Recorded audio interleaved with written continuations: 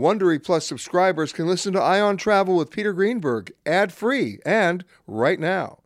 Join Wondery Plus in the Wondery app or on Apple Podcasts. This spring, if you'd rather spend time enjoying your lawn instead of trying to keep it alive, there's good news. TruGreen is the easiest and most affordable way to get a beautiful lawn. All you have to do is water and mow, and they'll do the rest. Weed control, fertilization, aeration, and even some things you might not even think of. They'll do all of it, while you can do literally anything else. With TruGreen, you can have your lawn looking as good as a putting green. That's not hyperbole. TruGreen is the official lawn care treatment provider of the PGA Tour. TruGreen offers a satisfaction guarantee, and they have a verified best price promise, which guarantees you the lowest price with no compromise on quality. You do you. Let TruGreen do your lawn care. Visit TruGreen.com to get the best lawn at the best price with the best people guaranteed.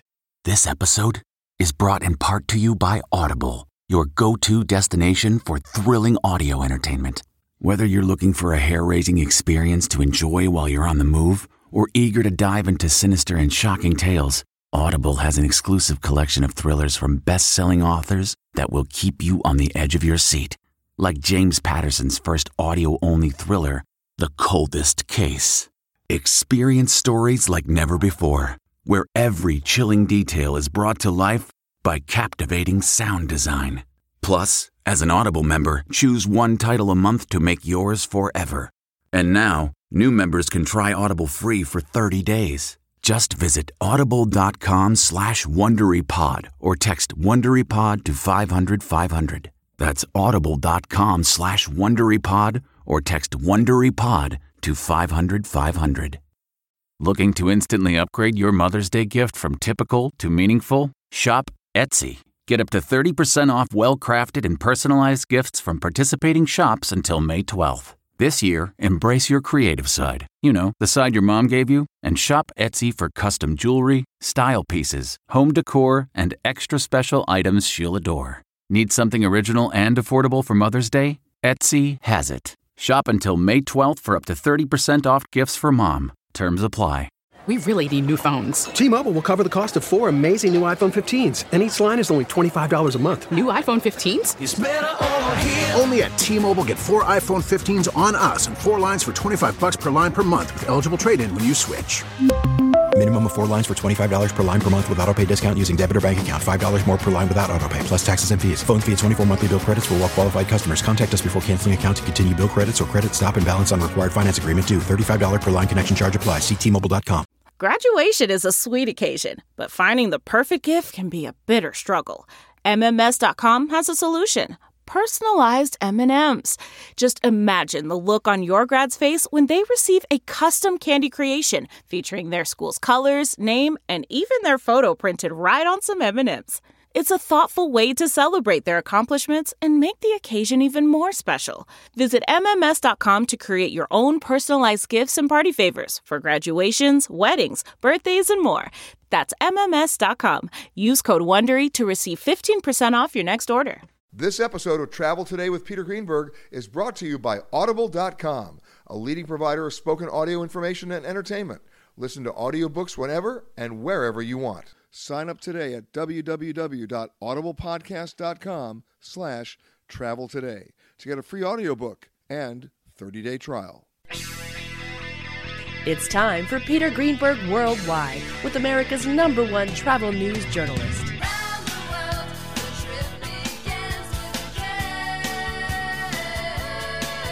And now, the man who travels over 400,000 miles each year, your travel detective, Peter Greenberg. Hi, everybody. Peter Greenberg here, and welcome to the podcast that's done from a different location around the world every single week. One day Canada, the next day Thailand, then New York, London. You just never know. This week we come to you from San Diego, California, and in particular the Hard Rock Hotel on this first weekend in March. Hard to believe it's the first weekend in March, but it is. You know, last year we did the show from the Hard Rock. I got a chance to meet my next guest, and of course I've been a fan ever since.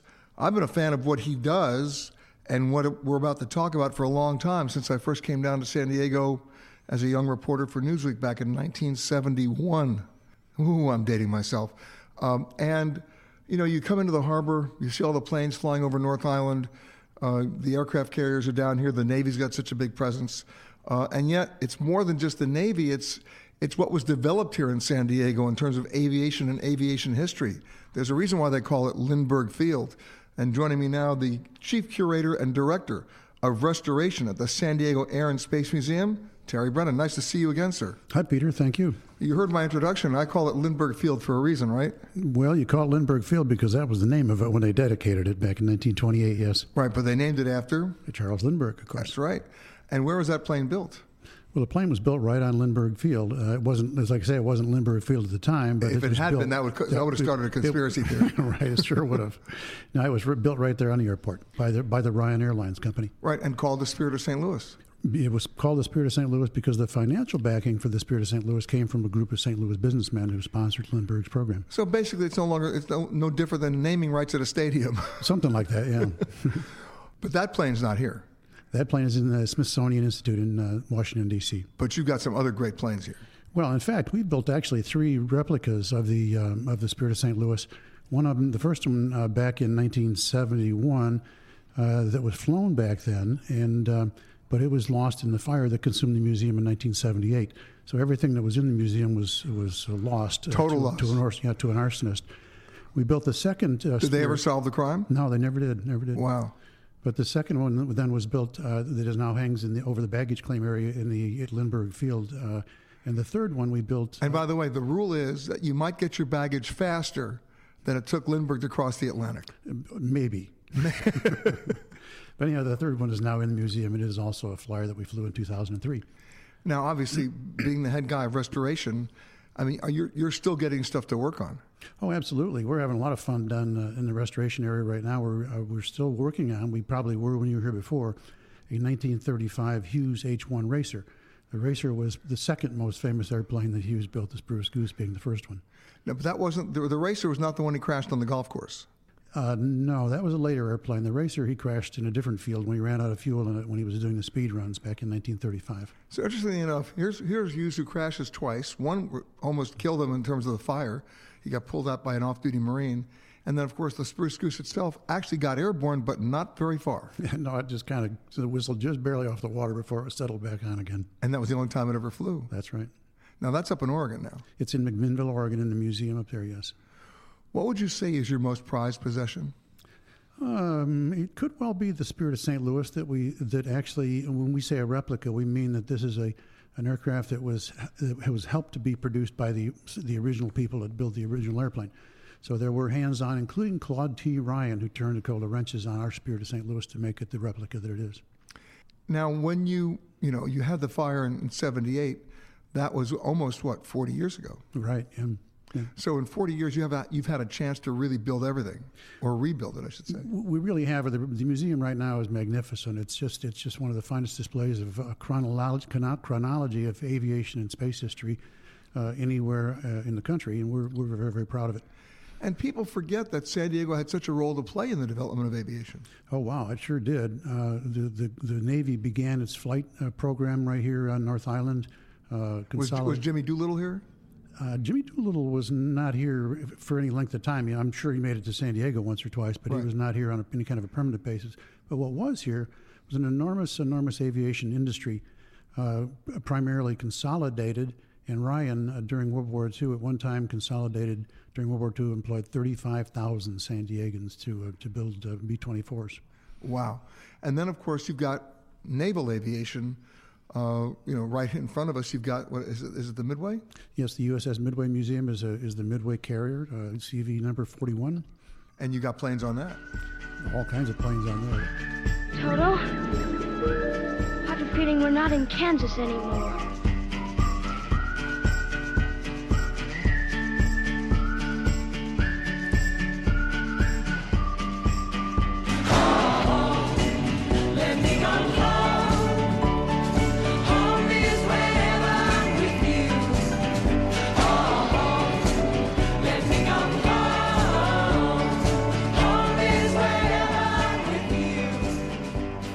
Of San Diego Magazine. magazine, a TV personality. Did you like that one, Troy? Thank you very much. You got it. Yeah. Troy Johnson, how are you, man? I'm doing well. I've actually been into Mama's Kitchen and seen their entire operation. I emceed one of their major fundraisers one year. Such a great organization. I mean, people kind of forget that, AIDS is still going on. And it's funny because people thought that, since it's a controllable disease, people weren't really suffering. But the numbers that they have is staggering, how many families deal with that in San Diego. And they bring them hot meals. Awesome. And because people, it is a debilitating situation and it isolates you. Absolutely isolates. I mean, you're on your own island in life regardless, and then you get a debilitating disease and you're just even more so. Yeah, it's a great organization. Well, Grant, I'm glad you had some experience there because now you can just endorse what I just did, which is great. Yeah, I mean, people need to know you can come on vacation to San Diego and involve yourself. Exactly. And that's what it seems like. That's a better way to live life. Go be totally self-absorbed and about me for half your vacation and do that. You deserve it. And then spend time actually investing in the community and doing some things and making yourself feel better. Because at the end of the day, I think that charity is a little bit selfish because you feel really good. It's like you get a runner's high of, Yeah, but here's the difference. And you bring up a very good point. There are a lot of people who will, go to an orphanage and write a check. Yep. That's a little bit different than what we're talking about. Absolutely. We're talking, and they'll feel good about that, and that's great. People need the money. I get it. But then there's participatory charity. Yeah. And that's when you can actually get in, roll up your sleeves, and get involved, not just like by handing out a pencil in Africa, but by really helping out. Yeah, and one of the things that I read, it was one of those interesting stats that they found that the wealthiest people in the world, or the people that acquired most wealth, were the ones that gave the most of their time in the beginning of their career. Not near the end of the career when they had all that money and all that time and they're retired, but in the beginning. Because you're basically giving back to the community. I think it's kind of like call it karma. Call it just, investing yourself in a community and people actually see that and care. We'll call it being evolved. Exactly. How about that? Yeah. All right, so now, speaking of food, here we are at the Hard Rock. Yes, there's a Nobu here. Mm-hmm. You can't ignore that. No. The miso cod, I get it. The miso cod is fantastic. When this opened, I actually sat in a room with Nobu and, now I'm going to forget his name. One of the most popular actors in the world is Robert De Niro. Robert De Niro. Thank you. Thank you very much. I was sitting in this room with them and doing this interview, and there was lighting fixtures and everything, and all of a sudden, Robert De Niro's face just was struck with horror. And I go, what is he looking at me like that for? I'm like, did I say something to offend him? The lighting fixture was falling directly onto my head. 3 seconds later, it just took me out. Robert De Niro's like, what? Oh my God, the guy's getting sabotaged. But I mean, this is with Nobu here. I mean, this was kind of one of the biggest flagships that opened in San Diego. San Diego didn't get Nobus for a long time. They didn't get the Hard Rock hotels. That went to LA, that went to Phoenix, that went to other, A-list cities. We got a Coco's. That sort of thing, Chili's. We got a Chili's. Thank you very much. TGIF, baby. Yeah. You still have a TGIF in Gaslamp. We do. I know. I mean, the Gaslamp's so interesting because when I was growing up here, this was a good place to get mugged. This is a good place to separate you from body parts and or your money. I remember all my parents' friends saying, you don't go downtown. And then Horton Plaza opened up and it changed it all. You had places like Croce's, Jim Croce's spot. His widow was actually on this show a couple of times because they had the restaurant there. Yeah. But now they moved, right? They did. Well, they moved it up into like Bankers Hill area, which is just up the hill above, kind of perched over the airport and downtown. And then they eventually had to close it because apparently people don't like live music anymore. Especially jazz and blues. Oh, wait a second. There's live music in Gaslamp. Yeah, jazz and blues, though, is really hard. That hurts my soul a little bit. But jazz and blues, if you do EDM or if you dress up like a mouse and push some buttons on a laptop, yes. Yeah, that's when you're going to get a lot of people down. Well, that's when you're a DJ getting $100,000 a night at some club in Vegas. Exactly, yeah. So when Nobu came here, it was world-class sushi. I mean, everything's completely fresh. They do the fresh wasabi even, which is a completely different flavor profile than the fake. Okay, let's talk about wasabi for a second because I'm getting a wasabi education now. Uh-huh. There are a lot of sushi places that will give you wasabi, but it's not the real thing. No, it's horseradish and green food coloring. Isn't that crazy? Everything that you know about wasabi, that everybody thinks wasabi is, that kind of, guacamole-looking Play-Doh thing, that is horseradish. Straight up green food coloring. When you get a real wasabi root, which you can really only grow in Japan, and now they're actually growing it a little bit in Oregon, it grows in the water. Aquaponically, and you get it. It's really almost sweet. It's not as bitter and harsh as horseradish is. It's a completely different animal. Okay, so how do you know when you go to a restaurant, Nobu or otherwise, and they bring the wasabi to the table? Right? How do you know? If they bring it to you and it looks like Play-Doh, it's definitely not wasabi. Yeah, wasabi root. They'll actually do it here at Nobu. They'll bring out a shark skin sieve and they'll run the root over it, and it basically looks like cucumber, kiwi, and it's got a little pinch of heat. It's got that gasoline heat that disappears in your tongue in 2 seconds. All right, so Nobu opened and started changing things around. Yeah, absolutely. I mean, when Hard Rock Hotel opened and Nobu, it was really one of our first, world-class chef restaurants that came into downtown, and it solidified downtown. And it made it a scene. It made it a scene for sure. Yeah, I remember coming to this hotel one summer a couple of years ago because they're celebrating their 10th anniversary now. Mm-hmm. There was a line on a Sunday. Yeah. That went for like 5 blocks. And we went, what could they possibly be doing? Mm-hmm. They wanted to get to the pool. Oh, yeah, absolutely. This poolside up here has been responsible for multiple premature births in America. But I mean, it's a really libidinous place up there. And, it's San Diego. It is a place where you can, be al fresco as a person. Because you don't need much clothes because it's 75 degrees. So that pool scene was the hottest scene in town. They had a couple clubs. Nobu's here, obviously. And it was the place to see and be seen. And you were there. Yeah. Oh, God. Those first couple of months that we were there, I mean, it was just everybody coming down from L.A., and it felt like, oh, L.A. wants to come here now. How cute. They're like, San Diego got something. It was like, I felt like, it was like I lived in a town that finally got its first stoplight. You know what I mean? It was just all like horses and stop signs, and then we get that light. So you went from and then boom. Boom. Yeah, that. Wow. Amazing. Oh, but that started, but then Gaslamp got transformed as well because, for sure. I mean, yes, they always had restaurants and stuff, but all of a sudden it exploded. Yeah, for sure. I mean, it's really taken off, the Gaslamp. I mean, it's solidified now. I mean, it'll never go back, to the kind of wasteland that it was, and it's moved a little bit. I mean, it's even to start developing East Village. Like the fringes are just keep on growing and growing and growing. East Village has some of the cooler, neighborhoods. I mean, restaurants in San Diego. We'll talk about that. Yeah. Now, by the way, Nobu's not the only Japanese place in Gaslamp. No. There's Full Moon. Yep. You like that place? Yeah, really good. There's Taka Sushi, Taka Sushi is a tiny little sushi joint, really well done. That's one of my favorites. Just on the fringe of the Gaslamp, you have Cafe Chloe, which is one of the most quaint French bistros. You walk in and you're immediately 300% more attractive. It's just so quaint and so beautiful. I could use that right about now. Yeah. So I mean, if you ever want to feel good about yourself, that room just makes you feel sexy. Well, you know what you just said, which is great. You've just given me a branding idea for a restaurant. If you really want to feel good about yourself, come eat with us. Exactly. Yes. If you are continuing on to another Southwest destination, please make sure that you check the monitors inside the terminal for your proper gate and flight information. If you are continuing on with another airline, we really don't care. I am the passenger.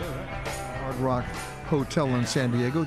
It's hard to believe they've been here 10 years, but they have. And I've been here almost all those years as well, just because of where it's located. It's right across from the convention center. It's walking distance to Petco when they used to have a football team. Yeah, we know that. Yeah, that hurt people. Yeah, thank you. We're talking to Troy Johnson, who's the food critic and editor-at-large of San Diego Magazine. All right, now we've talked about Gaslamp, and they're celebrating 150 years. Isn't that crazy? I mean, crazy, right? There's history here. There is history here. Started by a bunch of Portuguese fishermen in a little place called Point Loma. Well, wasn't that San Francisco too? Yeah, right. Yeah, fishermen. And Hawaii. There were a lot of Portuguese there. Yeah, fishermen were the real, like Lewis and Clark's. Where there's food, that tends to build a city. Right. But I remember when I first came down here, and that was 1971 when I was a correspondent for Newsweek, there wasn't decent seafood. There really wasn't. Oh, no. If they had was it Anthony's? Oh, yeah. Yeah, Anthony's Fish Grotto. Yeah. Yeah, Anthony's just lost its lease. And Anthony's Fish Grotto, I went there because I had no other choices. Yep. And I went there and I figured, okay, they can't mess this up. And I think I had fried clams. Uh-huh. And they were okay because with enough tartar sauce, anything tastes good. Absolutely. Deep fry my shoe, my friend, and I will eat it. With enough tartar sauce. With enough tartar sauce, especially. Right? Yeah.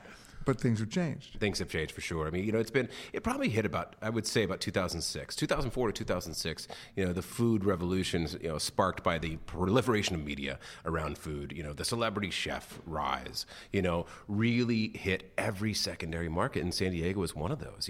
Before then, we were a culinary wasteland. It was like, hey, do you want to go to this chain, or would you rather go to that chain? One of them says artisanal on it. That's all we know. It was like our artisanal chain Gruel. That was what we had. And then we started getting ACG, wow. Artisanal chain Gruel. Yeah. Wow. So I mean, it really did take off. Okay, wait, I got to stop you right now. Yeah. Is there a chain that you, Troy Johnson, will actually go to? You know what I love, actually, is a True Food chain.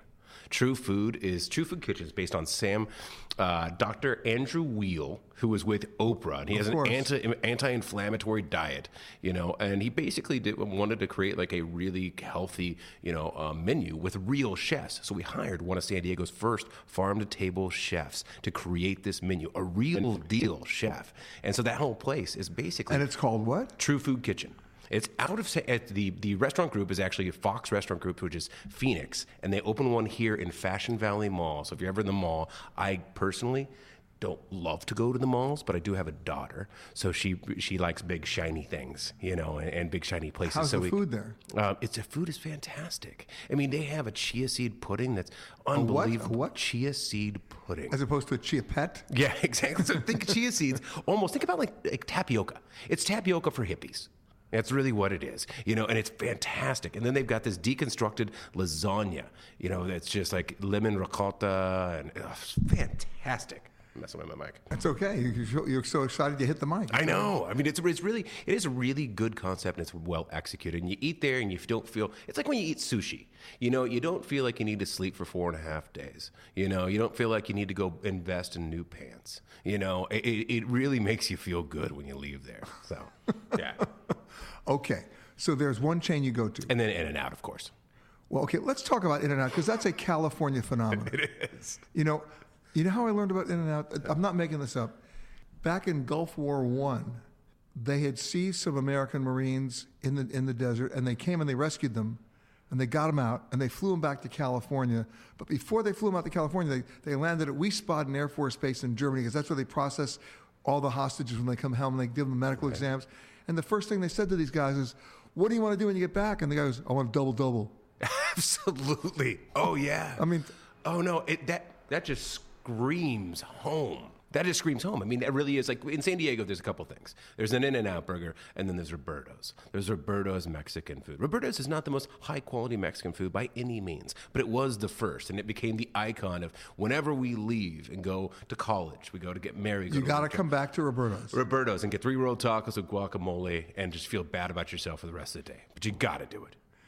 And then, what do you actually order at the In-N-Out? Oh, In-N-Out, double animal style every single time. Okay, stop right now, because not everybody listening to this show knows what we're talking about. Animal style is basically, think about way back in the day when McDonald's had that Thousand Island dressing that they would just glop on the Big Macs, all over the Big Macs. Right. I think that they've actually taken down the Thousand Island dressing quotient a little bit, maybe in the the preserving of America. I think that was a very, very nice thing of them to do, but it doesn't taste quite the same. Now, animal style is basically In-N-Out's Thousand Island dressing on that double-double. It's just wet and gross, and it just gets all over you. It's fantastic.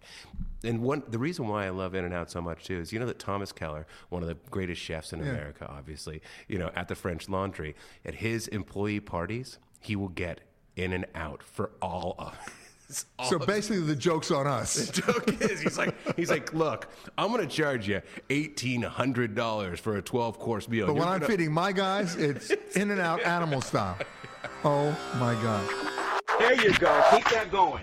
This is Flight 372 on SWA. The flight attendants on board serving you today. Teresa in the middle, David in the back. My name is David, and I'm here to tell you that shortly after takeoff, first things first, there's soft drinks and coffee to quench your thirst. But if you want another kind of drink, then just holler. Alcoholic beverages will be $4. If a Monster Energy drink is your plan, that'll be $3, and you get the whole can. We won't take your cash. You gotta pay with plastic. If you have a coupon... Audible.com has more than 150,000 titles and virtually every genre. So check it out for yourself.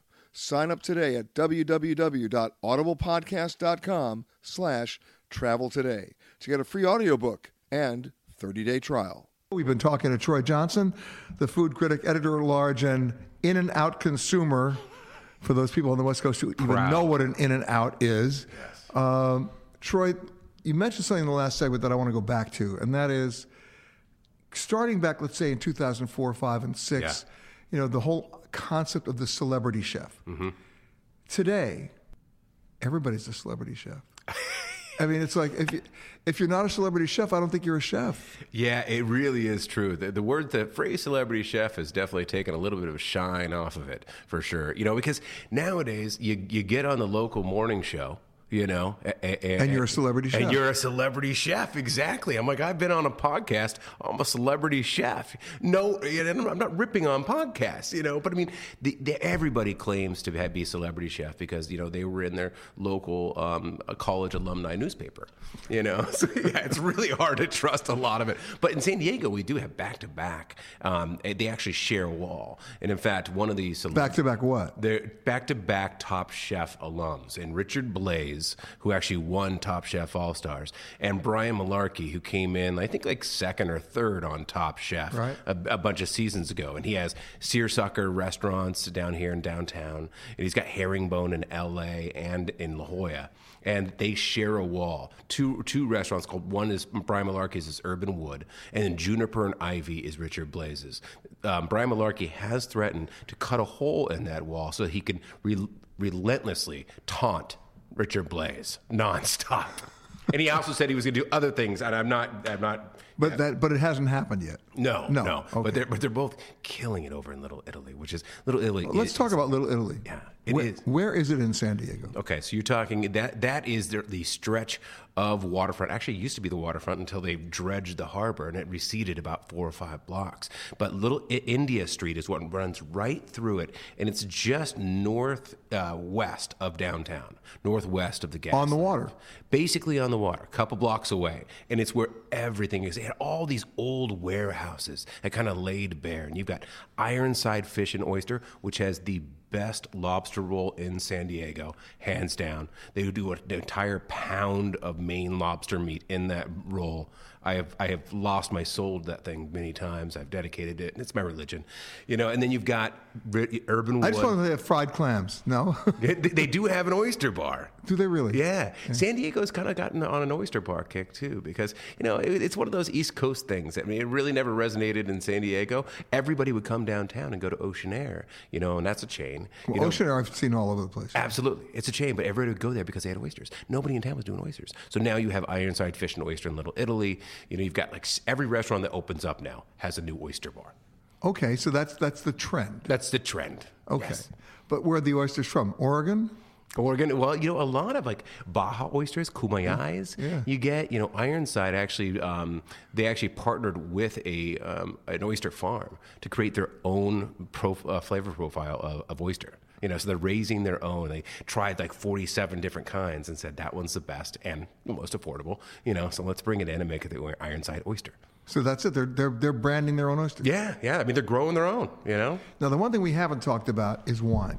Mm-hmm. And one of the things that amazes me, everybody's hung up on California wine. I get it, but Baja wine. Yeah.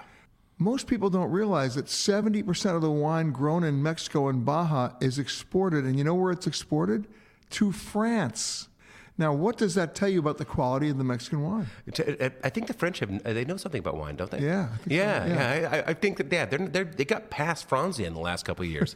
I mean, it is really, really good. There's some amazing winemakers down there. You have to think about this. It's only an hour and a half south of the border. It's such an easy and beautiful drive. It looks like they're growing grapes on the moon because it's just desert and it's really great rustic. I feel like either I'm going to become a decaying corpse down there or have a really great wine weekend. Or both. Yeah, exactly. You can see the vultures kind of hanging over you a little bit, but there's a place down there called Deckman's in El Magor. And now, how far is that from here? That would be about an hour and a half. All right. So an hour and a half, 2 hours. Right. Yeah. So it is 2 hours down there. Drew Degman is a 2-star Michelin chef, and he's cooking completely outdoors in Mexico, in Baja, on this winery, and he's completely under these giant oak trees. This 2-star Michelin chef is serving you food on picnic tables. Well, I only have one thing to say for that. Designated driver. Yes. Hello? This is your captain speaking. There is absolutely no cause for alarm. Get your motor running. Head out on the highway. Looking for adventure. For those of you who need a sense of place here, I'm literally speaking to you from the hotel, which is really at the gateway to the Gaslamp District right here in San Diego. It's walking distance to Petco Field. It's across the street from the convention center. I mean, it's eminently walkable, but once you go into the Gaslamp, it's a brave new world because there's such history there. There's music. There's food galore. And there's such, I mean, I go back to the history of it, and of course, my next guest who knows a little bit about that, he's the executive director of the Gaslamp Quarter Association, as opposed to just Gaslamp Quarter, the association. Michael Trimble. Hi, thank you for having me. I appreciate it. I mean, every time I come, there are I'm discovering at least 1 or 2 new restaurants, 1 or 2 new stores, and yet, of course, there's the stuff that never changes. But I mean, how many years does Gaslamp go back? Wow. And you're about to have an anniversary, too. Absolutely. 150 years, 1867 is when the Gaslamp Quarter was basically founded, back when Alonzo Horton came and purchased it from William Heath Davis. So it's coming up on a big anniversary. So I can do the math because I did fail high school, but I could do it. 150? 150, yes. Wow. This April, actually. Next month? Yes, that's correct. Well, the thing is this. Has it grown? I mean, you have a limited square footage there, right? Absolutely. It's a 16.5 square block historic district, and that's really the heart of San Diego, the entryway to downtown. So really, the buildings have been here, for 150 years. Sure. But I mean, when I was talking to Matt Green earlier in the show, one of the things that we were talking about, and before he even came on as a guest, is, I remember coming here in 1971. I didn't hang out in Gaslamp. It was a different place back then. Yeah, no kidding. A couple of tattoo parlors and Navy guys who were drunk. Yeah, and the old Spaghetti Factory and Croce's Jazz Bar. So I've been Croce's here. is still here, isn't it? No, Croce's has actually moved out of the Gaslamp. It has? So, yeah, it has. So. That was Jim Croce's wife. That's correct, Ingrid, yes. Yeah, she's been on this show before, yeah. Well, I remember, because I moved to San Diego in 1971, so I remember what it was like back then. It was a whole different world. And it wasn't even called the Gaslamp Quarter back then. It was still had those historic buildings, but there was a lot of empty parking lots. There was a lot of warehouses. There was a lot of anything that you wanted, you could find in Gaslamp. And the Spaghetti Factory? And the Spaghetti Factory and Croce's was the first 2 real anchor tenants down here. And now, how many do you have? Now we have over 150 restaurants and 75 retailers, and we've got 5-star hotels and loft properties, and we really have the gamut down here. There's really something for everybody. You lost the Chargers, but the Padres are still here. We love the Padres. They're a great neighbor to the east in the ballpark district. They're very involved with the association, and we work really well together. To put it in perspective, I could walk outside this hotel and throw a ball and hit the stadium. Oh, absolutely. It's a block away. Yeah. So it's right down here, right now you know my throwing range. You have a good arm, looks like. I could almost do it. And then there's music. Oh, absolutely. I mean, we have places that play live music Thursday, Friday, and Saturday. You're going to have everything from flamenco to rock to, we have great world-class nightclubs here, so you can get a little bit of dance music or jazz or, it's really out there. You can, if you want to find it, you can find it in the Gaslamp. What's the most unusual restaurant you have in Gaslamp? That's a good question because there's so many. We have... Persian restaurants, Bandar, which has been here for 25 years, and they're up on 4th Avenue, and they're really interesting. We have some really great sushi restaurants, that are very eclectic. One of my ones I like to visit is Full Moon up on 5th and E. They're fantastic. The chef can cut some fish like you wouldn't believe, fresh out of the ocean. Really? Oh, yeah. Full Moon. Full Moon. You got to check that out. But what about, it's a very touristed place, so you really want to be able to make, for me, I don't want to go to a location and end up at a TGIF. It's not me. right? Yeah, that's true. Yeah, we have a TGI Fridays here as well. So I mean, no disrespect, of course. Absolutely. Yes. We have a lot. We have fine tablecloth dining. We have fast casual. We have places to have great fish tacos, which is a San Diego staple. And there's a street fair aspect to it as well. Well, Gaslamp has had its share of special events on Fifth Avenue, starting way back in the late 80s with San Diego Street Scene. And we just had the Gaslamp Mardi Gras actually last Tuesday, or so it was, a few days ago. So we have lots of things that can attract not only visitors but locals as well. All right, what's the difference between a Gaslamp Mardi Gras and a New Orleans Mardi Gras? Well, it is the biggest Mardi Gras celebration east of the Mississippi. It's been going on for 23 years. You mean west of the Mississippi? Oh, yes, west of the Mississippi. Get your geography right, Michael. I'm sorry about that. A little too much drinking at Mardi Gras. Hello and welcome to Alaska Flight 438. We'd like to tell you now about some important safety features of this aircraft. The most important safety feature we have aboard this plane is the flight attendants. Please look at one now.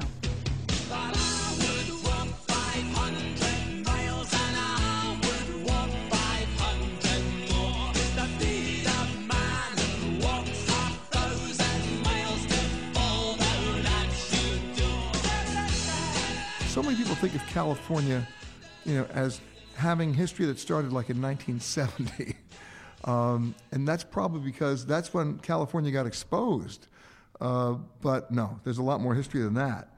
And especially down here in San Diego. And joining me now, who's the history ambassador for the San Diego History Center, Gabe Selak. How are you, man? I'm very good, thanks. So start out with this, because in looking at your bio for the Geographically Challenged, you're a graduate of the Indiana University of Pennsylvania. How did that happen? That's right. It's in the university itself is actually in Indiana, Pennsylvania, the town of Indiana, Pennsylvania. Of course it is. It's the home of Jimmy Stewart.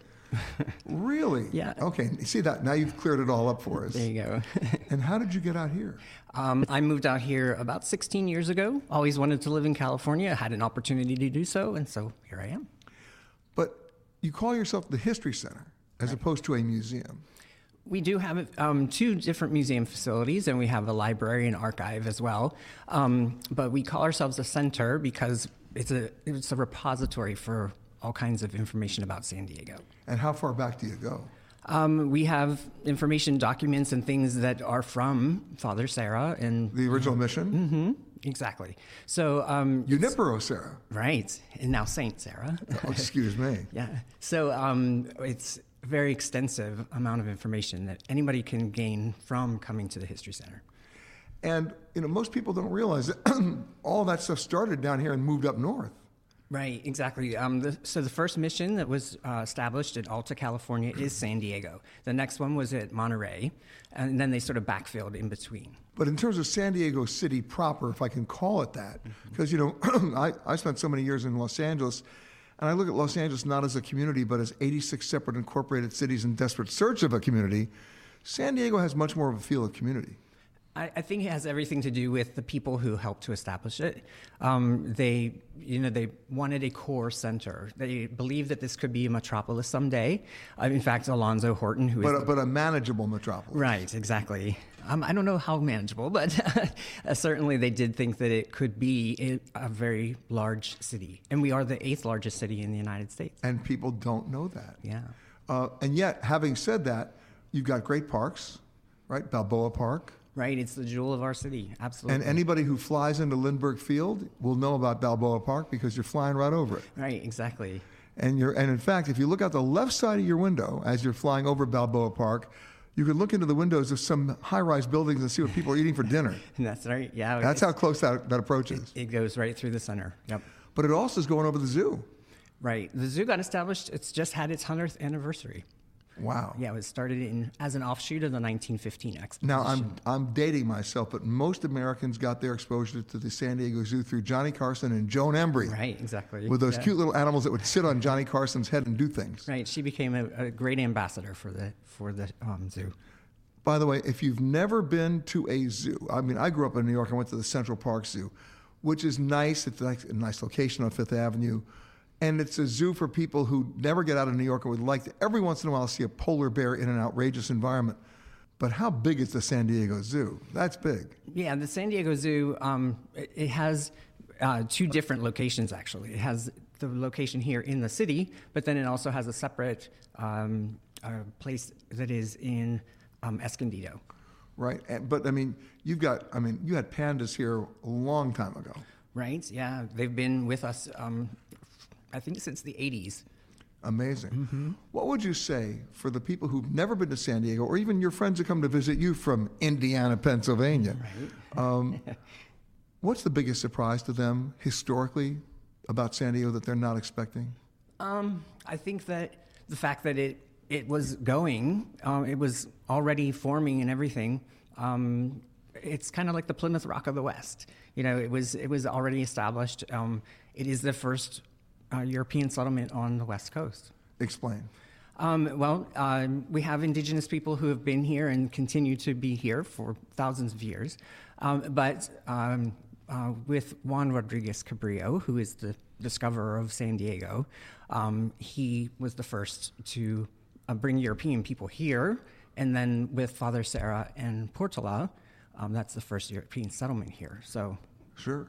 And then, of course, there's the Spanish, then you have the Mexicans, then you have the Indians. I mean, everybody's in on this. Yeah, we do have a very diverse, and have had a very diverse population since the very beginning.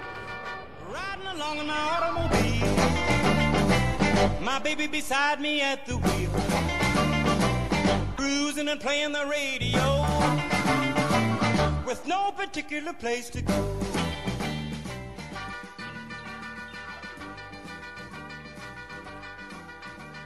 It's turned into an annual ritual.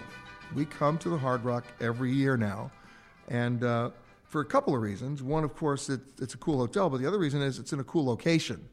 And I would venture that San Diego is probably the hottest city in California right now in terms of a vibe. And I hate to use the word vibe here at the Hard Rock, because they use the word vibe here all the time. But welcome to my good friend, the general manager of the Hard Rock, and he's all things Hard Rock, Matt Green. How are you, man? Nice to see you again. It's always a pleasure. It's great to have you in San Diego. I mean, like, here we are, we're right across from the convention center at the entrance to Gaslamp, which is the historic district, where there's so many restaurants I've lost count. You got the stadium, even though you lost the Chargers, right? You lost the Chargers, but you still have the Padres. We do. So, yeah, we're in basically the best location you can have in the Gaslamp and in San Diego, with the Bay and the convention center and Petco right next door. Petco Field, exactly. But you lost the Chargers. Well, I think the Chargers chose L.A. and they're going to be missing San Diego. That's well, they couldn't sure. win in San Diego. Well, yeah, maybe they need to go to L.A. and have some more competition. Exactly. But what's changed here? Because every time I come down here, I mean, you're here, but I'm saying what's around here, there's so much stuff going on. Well, I'll tell you, that's a great question. I've been working in San Diego, starting in the early 90s, when you really didn't want to come downtown. And what's happening here is... Yeah, I remember downtown, it was tattoo parlors in the Navy. It was. And when someone asked for directions to a restaurant, if it was 2 blocks away, you'd tell them to take a cab. And so times have changed, and people are living downtown. More businesses are coming downtown. It's becoming a great restaurant city where, years and years past, it wasn't the best restaurant city. Petco came down. That really started to change. And we're going to celebrate our 10th year anniversary this November, which is incredible. Make me feel old now. Thank you. But the city is fantastic. You've got a laid-back vibe. I mean, look, we've got San Francisco. You said the word vibe. You said it. And it's true. I mean, you got San Francisco, you've got L.A., and you've got San Diego. This is a completely different option to these 3 major California cities, and it just feels good being down here. It's comfortable. You can be who you are. You can walk around in flip-flops, or you can put on a sport coat. You can be who you are, and you fit in. Speaking of 10 years ago, there was that book, The Experience Economy, but now people are saying, no, it's not the experience economy right now. It's the transformative economy. People are looking for a transformative experience. Yeah, absolutely. Look, there's so much competition out there. There's so many brands. People want to do something that makes them feel good, that they can connect with on an emotional level, and they can take away as a memory. So I think connecting with people, knowing people, and providing something that they're going to remember as an experience is how you really create an emotional connection, and also some loyalty, because this is an environment where people are kind of just buying your loyalty with all these loyalty programs. Although I have to tell you, in terms of loyalty programs, American Airlines did a survey last year, which was shocking. They found out that 87% of the people who flew their airline only flew it once, and only because of rate. So much for brand loyalty, right? That's right. I mean, think about that, right? I was talking to some friends of mine in Las Vegas, and of course, they've had wild transformation, as you know, because you used to work there, in terms of what is driving the revenue there, what experiences are driving the revenue. And the clubs are making more money than the casinos. Yeah, it's incredible. If you go back years ago, they used to give the rooms away or low-rated rooms. And I remember when I was moving out to Vegas, and this was about 12 years ago now, the newest thing was they were charging a premium for a pool view and a higher floor, and they found a new revenue stream. So they were so casino-centric. They forgot. And now these entertainment between the theater and the Cirque, the restaurants, but also the nightclubs. We started at the Hard Rock out there, the whole pool party scene. The revenue from that is absolutely incredible. So the ante keeps going up. That was rehab? That was rehab, yeah. That was rehab. An appropriate name. Yeah, no kidding. I would stand at the side. I would not go in the pool. That was major craziness. That was a good idea. It was a great people-watching environment, that's for sure. Well, it was entertainment. That was true entertainment. You've been listening to Peter Greenberg Worldwide. Catch us each week as we broadcast from a new location somewhere around the world.